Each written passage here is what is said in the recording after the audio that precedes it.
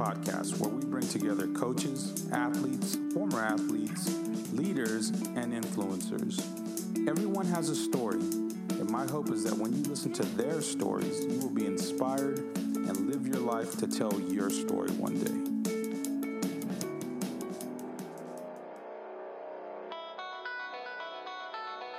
Today's guest is Chris Richardson. Coach Richardson is an assistant coach at Central Missouri.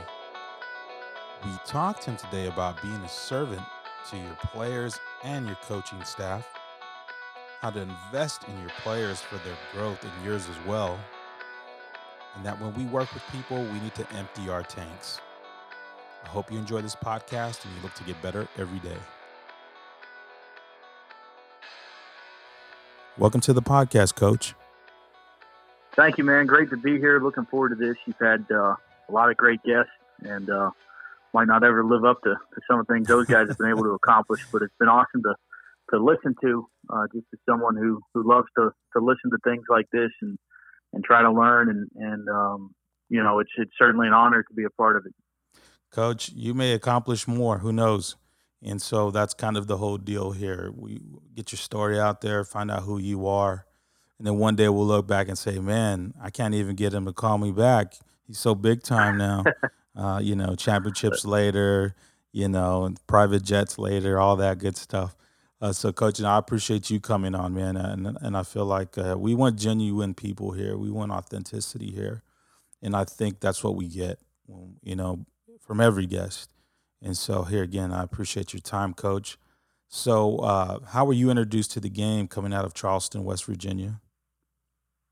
Well, it was I had a pretty unique childhood, Coach. It was, I had great parents who, always supported my brother and I. Grew up, in a typical two-parent, two-kid household until my parents got divorced when I was, I think, 11. And, so growing up, it was just something we did. We played outside, and whatever season was in, that's what we were playing. So if it was football season, we were in the neighbor's backyard playing football. If it was basketball season, we'd go down to the local park and play basketball. You had to stay on the court. The only way you stay on the court was to win. So getting to play on the playground growing up. And then, my dad, from the time, about as far as I can remember, was really involved coaching at the youth level, just at our church, just because he loved being in the gym, being around the game, and not what he ever did for a career, or not what he does now. He kind of lives through our team here, but just being around my dad and going to practices with him, once a week with the youth level at the church, and him later coaching for me. My life it always revolved around sports, and so I never felt any pressure to choose one sport or the other, but along the way, somewhere basketball just kind of became my favorite. I was probably better at baseball, honestly, playing, but basketball is the one that I loved, and so we're always around it. Saturday mornings, we'd watch the Mountaineers in the Atlantic 10. Then when they moved to the Big East, watching some great teams come through there, obviously, growing up. So I was introduced to it at a young age and kind of got that bug, and it has been a very central part of my life ever since. Good deal, Coach. Your story kind of mirrors mine in that my dad did the same thing. He volunteered a lot of time. My dad has a lot of sweat equity with people, and I believe that's where I got it from. My dad has a lot of emotional equity with people, relationship equity with people, and I know that's where I got it from. And it all did start in our church, and it all came through just helping young people. And my dad does the same thing. He now kind of lives through, as a dad, kind of lives through the dream of hearing these podcasts. He loves it. He loves it. And I know, Dad, you're listening, so I love you and I appreciate you. So, yeah, Coach, I completely sympathize with that and know exactly what that's like. So with that being the case, Coach, what was your experience like as a player? In a word, I'd probably say limited, just being completely honest. I kind of peaked at around 14 or 15. I was one of the bigger kids, and haven't grown a whole lot since. So being a post player, about the size that I am now at 14 or 15, pretty evident, pretty clear that I was not going to have much of a playing career beyond, what I had done at that point. So, but one thing that stands out just from playing, not just basketball, but again, all sports growing up, was how awesome it was to be on a team. And I think that's what I really got bit by, was that bug of being a teammate, being part of a team. And this is 100% gospel truth. Some of the teammates that I had when I was 13, 14 years old, we have been friends ever since, and we still talk every day. We live all over the country, all doing different things. One lives in Iowa, one lives in Maryland, one's still in West Virginia, a couple of them still in West Virginia, one's in Hawaii, and one's in North Carolina. So we still talk every day, whether it's text or whatever. So the biggest experience I had as a player was being part of a team and being a teammate, and I love that. And accepting early that I was not going to be a star player at the college level. I was not going to be a pro. I remember that feeling, and it was difficult to deal with at the time, but I think it was key because I figured out pretty quick that if I wanted to stay around sports, I was going to have to find a different way to do it than being on the field or on the floor. So, and my high school coach really helped me with that. Told me I'd have the ability to be a coach one day. So, I believed him. He might have been trying to be nice, but he had a huge impact on me. So being part of a team, and then just the love of basketball that emerged, it's my favorite sport. Those are probably the biggest things that I got as a player.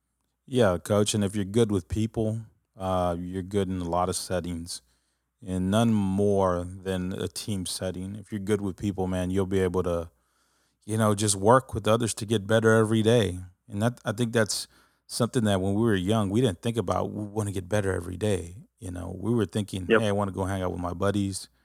And then afterwards, we're going to drink some Gatorades or Capri Suns or some oranges or whatever. You know what I mean? Like that's kind of what we looked forward to.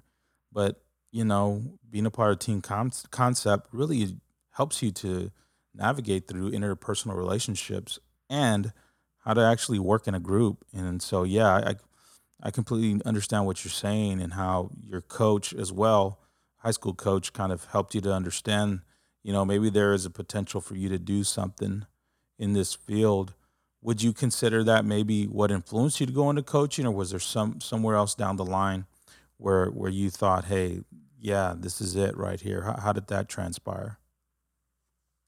Well, I had very positive role models growing up when it came to leadership. I already mentioned my parents. My grandfather, and like I said, I had an interesting childhood. My mom's dad, my grandfather, actually was a 2-term governor of West Virginia, once in the 50s and then once again in the 90s. And so, he wasn't a huge sports guy. He'd watch games, and he was always at our games. When my brother played growing up a little bit, and I played growing up, him and my grandmother come watch us. But seeing how he led, just being a leader, and seeing how he was able to work with people from all different sorts of backgrounds, and seeing the respect that he treated them with, the class that he operated with, that to me was an eye opener. And my dad's a lot the same way. He was involved. He was on city council back there in our hometown when I was a kid, and again recently. But so being around leaders, being around people that wanted to bring the best out of others around them, that I knew I wanted to do something leadership wise. I had unbelievable youth coaches that I looked up to in all sports. The names Bill Patterson, Jonathan Carpenter, Chuck Baker. Those guys aren't household names in coaching because they're, they impact lives in other ways. One's an engineer, one's a retired military man, the other one's a teacher. Wow. But those guys all had such a huge impact on me because of the positive example they set. And again, I'm talking about my dad again. So I was around great leaders, whether it was my grandfather or my dad. my youth sports coaches, my pastors, teachers were huge. Even though I wasn't a very good student, just continuing to believe in me. So, Yeah.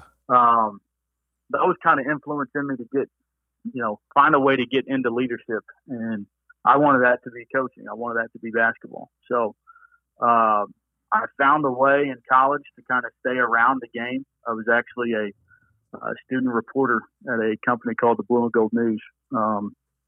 Back 15, 16 years ago, it was affiliated with the old scout.com. So wow, I covered West Virginia basketball mainly and football as well for them. So being around John Beilein's teams, some of those great teams that he had at West Virginia when I was in college, getting to know those guys, seeing how connected they were, getting to watch practice, even though I didn't really know what was going on. I was able to be around the game. I was able to be around some great Big East basketball teams. I'd sneak into the Coliseum and, try to watch the visiting teams, just to watch Jim Boeheim or Jay Wright or some of those great coaches in the Big East.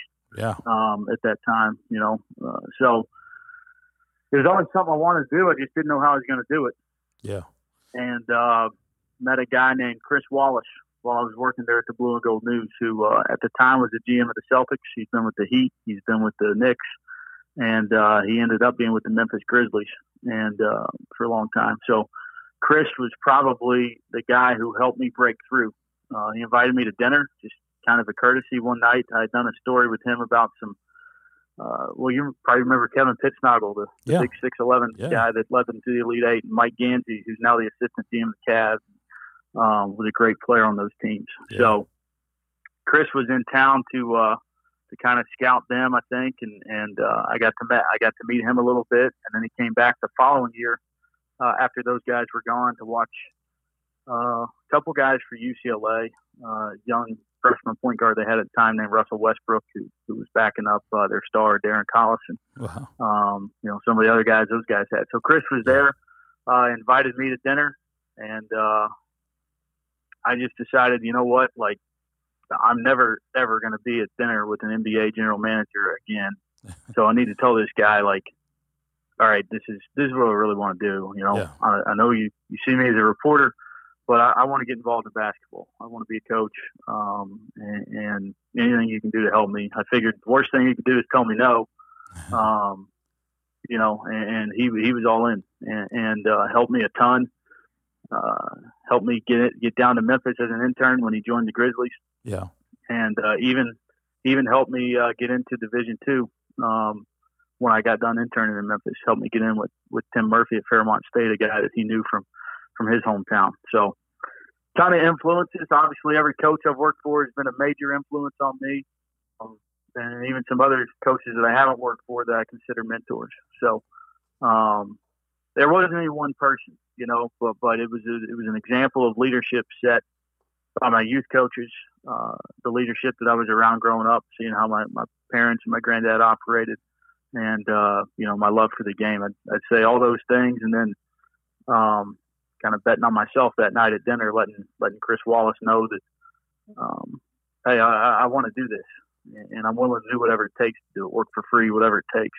Yeah. Just give me a shot or help me get a shot. So there's a combination of things. Great story, Coach. I mean, that's why this platform exists, because people think sometimes, like we talked about prior on the phone, about kind of how people get into this whole profession, into just wanting to coach, period, sometimes. There's these divine appointments that take place. And then, like you said, you got to shoot your shot, as the kids say. And, win, lose, or draw. You shot your shot. And, you miss. You only miss or I forget how it goes about the shots you don't take are the only ones you don't miss, or whatever. Miss 100% of the shots you don't take. You don't take, yeah. So, and that's kind of like the idea for us is like you said, betting on yourself. How confident are you in who you are?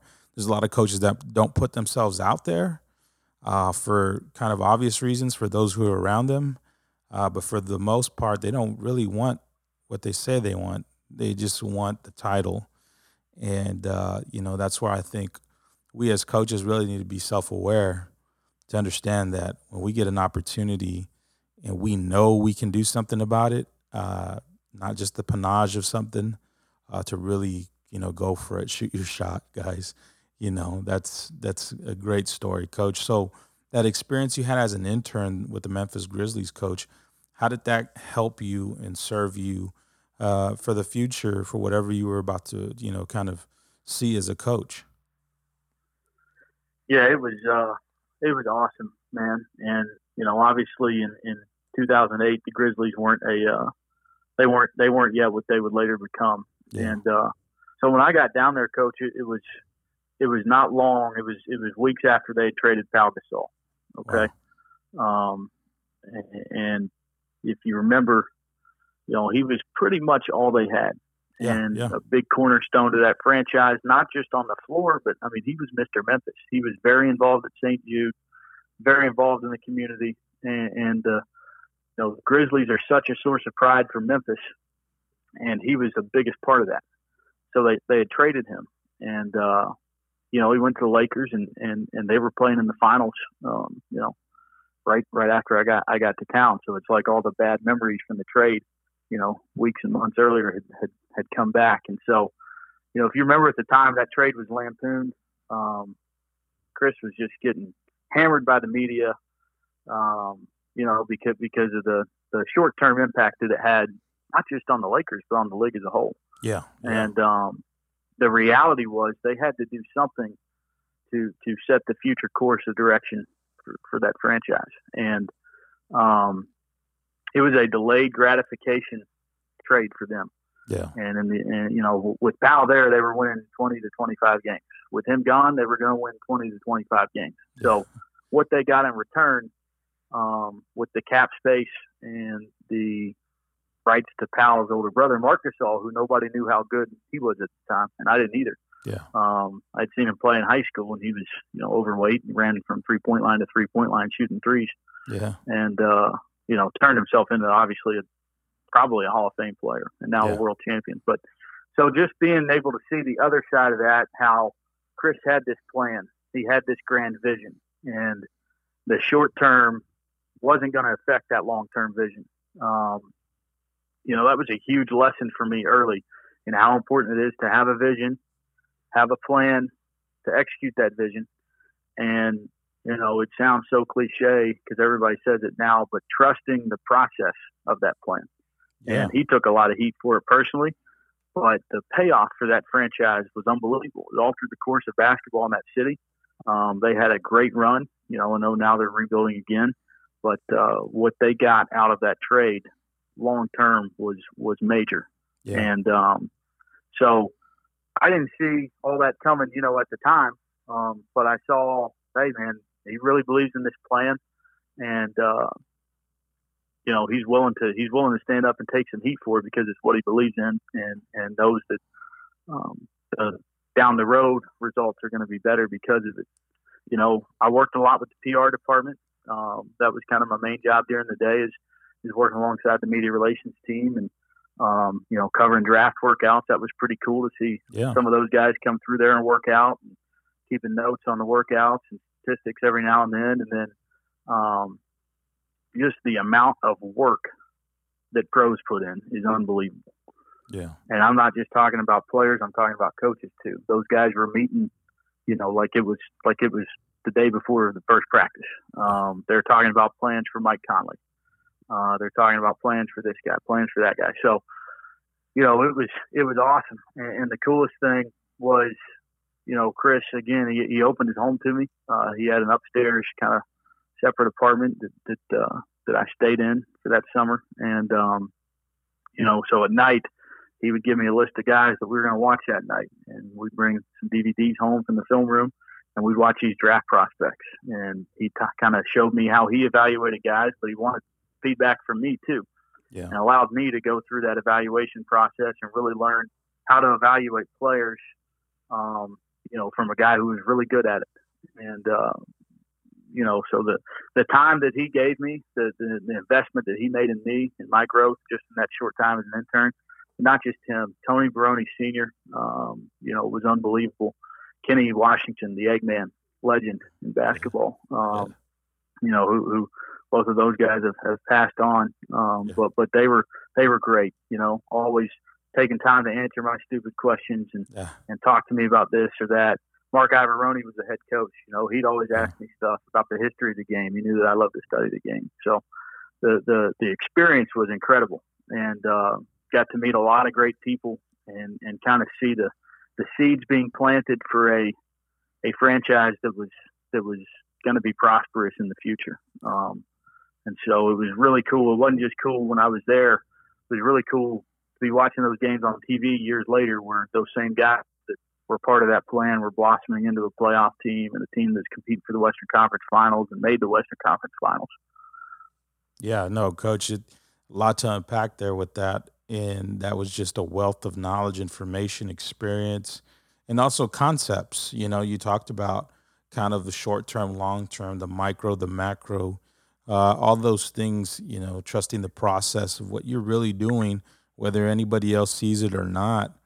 Those are things that, even coming down to how to evaluate guys, that really serves every coach well, because I think that's, that's your job.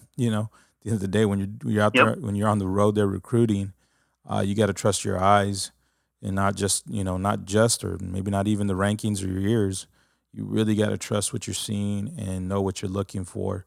So, here again, Coach, great experience and great story, because that's, all of us could use that kind of experience. But if not, we'll learn from yours. So that, here again, that's why we do what we do here.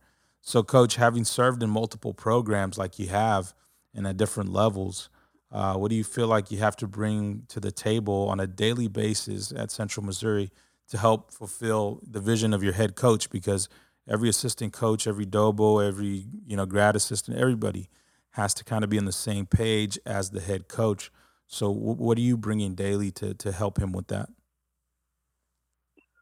Well, I think you nailed it when you said serve, and that is the key word for all of coaching. Is you're a servant. You're a servant to bigger picture of the game. You're certainly a servant as an assistant coach to your head coach, and most importantly, you're a servant to your players. And that can be through different ways. It's helping them learn how to guard a down screen, but it's also maybe helping them learn how to study, helping them learn how to manage their time.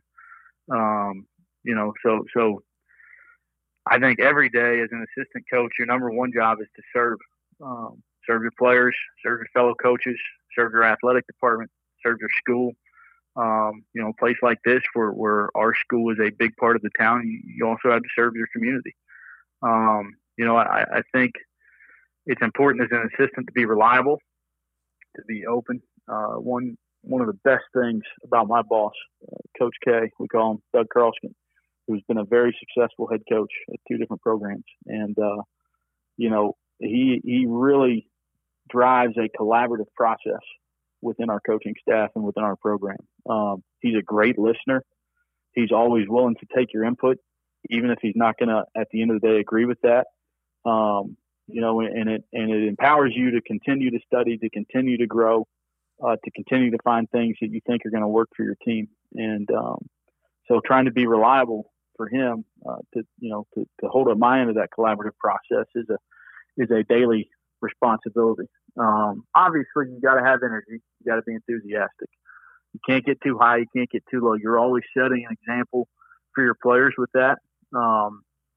So I think bringing that energy and that enthusiasm without getting over the top or way too low, is a responsibility as well.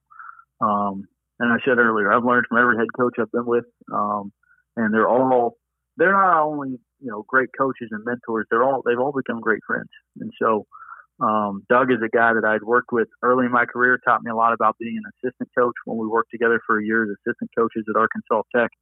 I was a volunteer, and he just kind of showed me the ropes on how to be an assistant coach. It was my second year in coaching. So being able to work with one of your best friends every day is awesome. But what's even cooler is when he drives that collaborative process, and you feel like what you're saying and what you're bringing to the table every day is going to help your team. And so getting to work with great people every day is a big thing, but there's still a responsibility you have to uphold as an assistant coach. And, you know, I try to do that every day and try to be better at that every day than I was the day before. Great stuff, Coach, because I've always known, to help fulfill your vision of what you want to do one day, it requires you to help somebody else first, and that, fulfill their vision. It's just the way it is. There's kind of that order in life, especially in coaching. You don't just come up through the ranks, and unless you've been very fortunate and blessed, and you're a head coach right out the box. Great, good for you. I've never heard of it, quite honestly, but the reality is wherever we start, we're helping somebody to fulfill something, and then we aspire and have visions of this, that, and the third. How hard we work for them at that moment could possibly determine how hard people are going to work for us one day. And so I love that idea, Coach, of just serving. So I have really an idea of what college coaches go through, having done this for a good amount of time now, and knowing coaches like I have for so long in a personal way, sitting down with them, talking with them. But Coach, finish this sentence for me. The life of a college coach is. The life of a college coach is rewarding. Yeah. It's rewarding because of the people that you meet, having the opportunity to mentor, having the opportunity to be a part of someone's growth. Those are very big years for growth, your years in college. And, to do that, you have to invest in them, not only for their growth, but for your own. And so I would say the life of a college coach is rewarding. Is it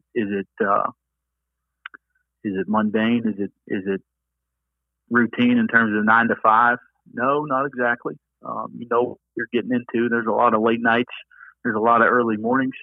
There's wins and losses, obviously, but there's also ups and downs that go on with your practices, with guys that might be struggling academically, guys that might be going through something, in their personal life, and you having to be there as a listener and a mentor to kind of help them along. But above all, it's rewarding, and it's rewarding because if you put, it's like a lot of things in life. If you put everything you got into it, then you're going to get so much more out of it. And so I look at it as rewarding because the people that I've gotten to meet on my journey and that I'm going to get to meet for the rest of this journey, and it's tough those nights where you lose games and you're up all night trying to figure out ways to get better and help your team more. And why on earth did I suggest this as an assistant coach? Why on earth did I put this in the scout? Things like that. But above all, it's rewarding. And if you focus on that, if you focus on the positive and the opportunity to help young men, grow personally and athletically and set them up for life professionally after basketball, especially, then you're going to get a lot out of it in return that isn't why you do it, but it's a great side benefit is what you get out of it. Yeah. And, I think every kid deserves your best from Definitely. a coaching standpoint. Yeah. Your best in terms of teaching, your best in terms of preparation, but they really deserve your best from a relationship standpoint. And so the great thing about basketball is typically you got about 15 guys. I don't know how football coaches do it. I don't know how they do it. Yeah. 53, I think that's the NFL number, and then, hundreds on college teams, over 100. Yeah. So, it's rewarding, to answer your question. Fantastic, Coach. Yeah. I grew up playing football all my life, and I love the game. I really do. I just don't love teaching it, put it that way. Basketball was the game that I was really good at too, but I love teaching it. It's the difference. Leadership is leadership, but at the end of the day, man, you got to lead.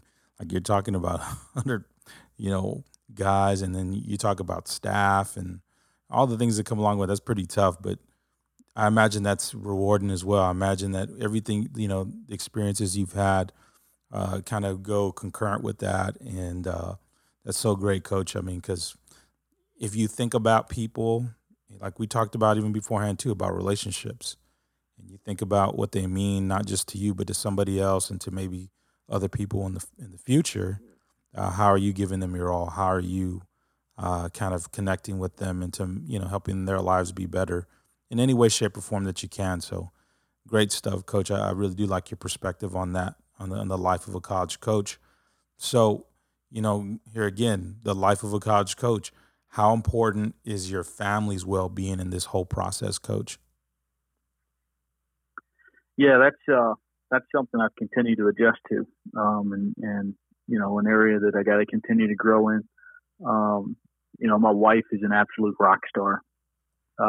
She grew up. Her dad coached about every sport you can think of when she was growing up. Football. He played college football at Dayton, so he coached football. He coached wrestling. Wow. Coached softball. Coached basketball. So she kind of knew a little bit about it. Yeah. Just from growing up around it, and it's crazy. I actually met her through basketball. It's crazy where this ball will take you, man. And yeah. She was a TV reporter for a local TV station in West Virginia that covered Fairmont State. And I'd met her earlier at the conference tournament when I was coaching at the University of Charleston, but just in passing, just mutual friends group. Hey, how you doing? Oh yeah, this is Katie. Okay. But I met her, really got to talk to her for the first time when I was coaching at Fairmont State, and was at a tailgate at the football game, and she walked right by me, and I tried to shoot my shot, and certainly didn't get a make. It was more like an air ball. But happens, Coach. It happens. Yeah, yep. She eventually, I think out of pity, gave me a date, and take it. Here we it. are. Yep. Here we are 8 years later with a 10-month-old, and been married for a couple years. Been together pretty much since that season. So, awesome. So it's not just about you, anymore. When you get into it, you're single, and it's all about you. But now it impacts other people, and so that's something I continue to adjust to. She's, I always tell her she's the head coach of our household. Yeah. I'm an assistant coach from home too. So, when I'm making big decisions or have things I need to get off my chest, she's great at listening, even though it's my decision. At the end of the day, she's great at giving her input when I ask for it. I kind of knew things were going to be great when we haven't been dating, but for a few months when I got the call to come down to Delta State in August of 2011. And she grew up an hour away from where she was living at the time. She had a great job.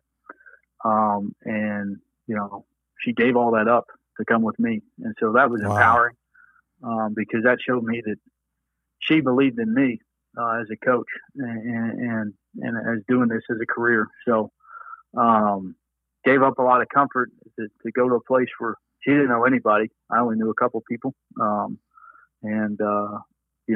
Gave that up to come with me. And, she works in our athletic department at Delta State. She works in our athletic department here. We've been blessed. We get to see each other occasionally throughout the workday. She'd tell you I'd come down and bother her too much while she's trying to get work done. But it's important to have people that you love to share it with. And obviously, adding a child to that mix within the last year, it's even more important to focus on their well-being when you make decisions and what is best, for their quality of life. How can I get better there? Where am I coming up short? And how can I include them? And so I've tried to include her and my son, Corey, around our team, any opportunity we get, whether it's team dinner, having the guy over here and there, or, now that we have more space, hopefully we can get the whole team over here soon. They're going to have to watch out. We got toys everywhere, but it certainly changed your perspective and just how you approach things when it's more than just you. And it's, Greg White, who was a longtime college coach, University of Charleston, Marshall University.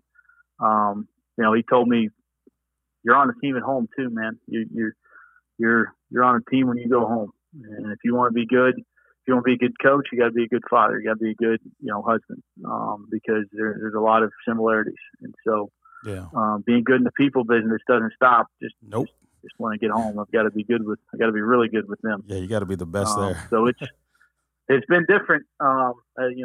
throwing a kid in the mix, but it's been I go back to that word, rewarding, and look forward to see where this goes as our family, potentially grows down the road, and having them with me for part of the journey. Coach, you're saying a lot of truth there. And the one I want to give you a nugget, and any coaches listening, young coaches who are married, and maybe other guys have been married for a while, have been married 16 years, and to have 4 kids. And the best advice I give every father is, if you want to do the best thing you can for your child, because we constantly sometimes think more of our kids than we do of our spouses. But now that one's in the mix for you, best thing you can ever do for Corey, Coach, is love your wife, man. Do that. Everything will be good, because that's how you're going to get through raising these children, is just loving your wife. Like you said, man, she gave you a pity date. Least you can do is just love her for the rest of your life. And, you'll be good, Coach. That's just kind of something. I just throw that out there because I feel like maybe somebody needs to hear that. But no, absolutely. So I appreciate you kind of going through all that. Now, what have you learned about yourself throughout your career? Because you talk about growth and how you've grown through the process of investing in players and the like. So how have you done that, Coach? What have you learned about yourself? I kind of told you about my granddad and growing up, and I could have easily, I think, found a job at home and worked a 9 to 5 and provided and had a good life, had a good comfortable life, and I thought about that. I had opportunities to stay in sports writing. I had some chances to go work in communications and things like that, but it really, like I said, it wasn't what I wanted to do, and I definitely didn't want to get something handed to me. And so when I decided to get into coaching, I knew that I was getting from it whatever I put into it, and that it was 100% going to be on my ability to develop, on my ability to learn and grow, and build those relationships that would ultimately determine, if this was going to be a career. And so what I've learned about myself that I didn't quite grasp when I was growing up, I wasn't very mature, was not a good student, not because, I was dumb, but I wasn't invested. I didn't put any time into it. I did basically the bare minimum. And was just trying to get through, try to show up and get through. And so, getting into this and making a career of it now as we're in year number 12, it was a lesson to me that when you fully give yourself up and invest yourself in something that you love and something that you really want to do, then that reward for doing that is going to come back so much greater than the initial investment. Yeah. And I don't know if I would have ever learned that if I had gotten into coaching. Yeah. It's something that I didn't learn through school because I didn't invest in it. And, so when people ask me, how do you get around not playing? How do you answer? Players ask you, well, you didn't play. Well, you're right. I didn't play at the college level. But I threw myself into something that I loved and that I really wanted to do and that I wanted to make a career out of. And I was willing to work for free. I worked for free. I didn't get paid to coach basketball until my 4th year when I was a GA at Fairmont State. I'd volunteered at Fairmont State, showing up, kind of around my job whenever I could. My first year, and then went to Arkansas Tech, had saved a couple bucks, and slept on a camping pad, and got some great stories just from coming up and the stuff that you go through. And anytime you're starting to feel bad for yourself, hey man, this is what you want to do. And right now, this is what you got to do to do it. Yeah. I got paid at Charleston. I thought I was rich. I got paid $3,000, I think, for doing all the laundry for the other sports other than football. Wow. So, spent a lot of time in this old laundry room in a gym that was built in the 1930s that, it certainly seen better days. And, that's what I had to do. I had to wash the volleyball uniforms and scrub the baseball uniforms to be part of the coaching staff at the University of Charleston. And so, the biggest lesson I've learned and the biggest thing that I've learned about myself is that when you fully give yourself up to something, that you're going to get out of it so much more than you put into it. And like I said, I wouldn't have learned that if I hadn't gotten into coaching. Coach, great stuff. Because ain't it funny how much we learn through struggles? I mean, it's just, yeah. And everybody listening can empathize or sympathize with that, or it's just, man, struggling really. I thought I was going to learn, matchup zones and presses and X's and O's and great sets out of a 1-4 offense and all this stuff and I've learned a lot of basketball and the great thing about being in Division II is there's not many restrictions on what you can do. So as a volunteer, you can go recruit as long as you pass the now they're modules, but it used to be a recruiting test. You can help out on the floor. You can so I had to learn everything, and that's what I needed because I didn't play. So I had to learn the basketball stuff. But what I learned away from it was so much more. And it's a lesson that I try to share with our players as much as I can. Great stuff, Coach. Here again, basketball is great. The sport is a passion of mine to teach it at times, to think I can still play it. But more than anything, people are the passion, learning how to deal with people and help people and impact people. But also, what have I've gotten out of it? I think that's a coach's kind of reflection as well. It's like, what have I, obtained through all this? What have I learned? What do I have to gain from continuing to do it? And it's in those struggles and in those sacrifices and in those valleys where you learn more about yourself. And when you think about it, you can go into almost, I don't want to say any other, sphere of life or arena in life as far as what you do for a vocation. But you almost could and step in and be a leader right away and teach and learn to grow more of what you've learned in other people. So it's invaluable stuff, Coach. It's great. So, I asked this question to everybody at the end of the podcast because I feel like everything you're talking about, Coach, leads to like some kind of legacy for people of who you are because everybody sees us all through different lenses. And I would say, when we work with players, when we work with the coaching staffs, with the programs, however that looks, what legacy would you like to leave, Coach, when your career is all said and done? That's something I haven't really thought a lot about.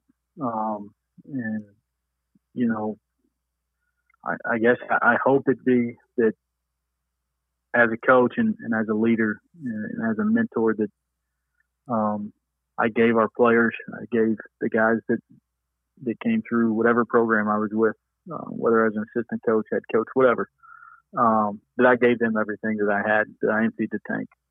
Wow. That, I was consistent in my daily approach. I was consistent in my effort, my energy, that I listened, all of those things. And I'm outside of basketball, I've got a ton of interests. And the one constant thing is that the things that really catch my attention outside of basketball are people and things that give everything they have to that. I'm only 35 years old, but I'm a huge Bruce Springsteen fan, the E Street Band. And, their legacy, obviously he's a great songwriter and is, really had an unbelievable career. But the thing that I love about them the most is if you go see them in concert, that they give you everything they have for 3.5, sometimes upwards of 4 hours. These dudes are in their 70s, and they're out there just giving everything you have. I loved reading about great hitters in baseball and how much time they spend, studying their swing and studying the other pitcher and how they just empty the tank into however long their career is. Great authors who get away and find whatever they got so they can empty the tank to write a great novel or a great book. So that's, I guess that would be the legacy that I want is that I gave everything I had, that I emptied my tank every day for the people that that, we're there for, the players. And, I think the most important legacy as coaches that we can leave it's not our systems. It's, John Wooden had a great, UCLA offense and the 2-2-1 press and all that. But I think he left a better legacy on how he impacted lives and how he molded men. Yeah. And those are our true trophies, Yeah. It's not the wins and the accomplishments and all that. It's your players and how they contribute, to the world, how they lead their family and how they impact other people as they grow. So, I hope my legacy could be something like that. Living trophies, Coach. They're living trophies, like Coach Sutton says, and I find it so true now in my life. My kids are my living trophies, and the former players. I love it. Empty the tank. You empty the tank with people. I never heard that term, Coach, and I appreciate you sharing it because I'll probably put it on a shirt or something. And I do just appreciate your time, man. I know, just from listening to your story and your experience, that you've seen some things, you've heard some things, and I know God will honor you for that, man. I mean, that's everybody listening. The more you work for people and do for others, it'll get paid back to you in the greatest way. And it's not all done in vain. And it's done, this is to encourage you and help you to understand that you're not alone in this. And so, Coach, man, I really appreciate your time. I thank you for coming on. And I'm really glad that we got to do this. Thanks for having me, man. I look forward to staying in touch and listening to, all the great guests that you've had. We'll continue to have. It's a must listen for me. Every episode is something that I get from. I get my pen out, my notebook out, ready to learn. So I want to thank you for not just having me on, but for helping me develop, starting this summer and moving forward. Fantastic. Thank you, Coach.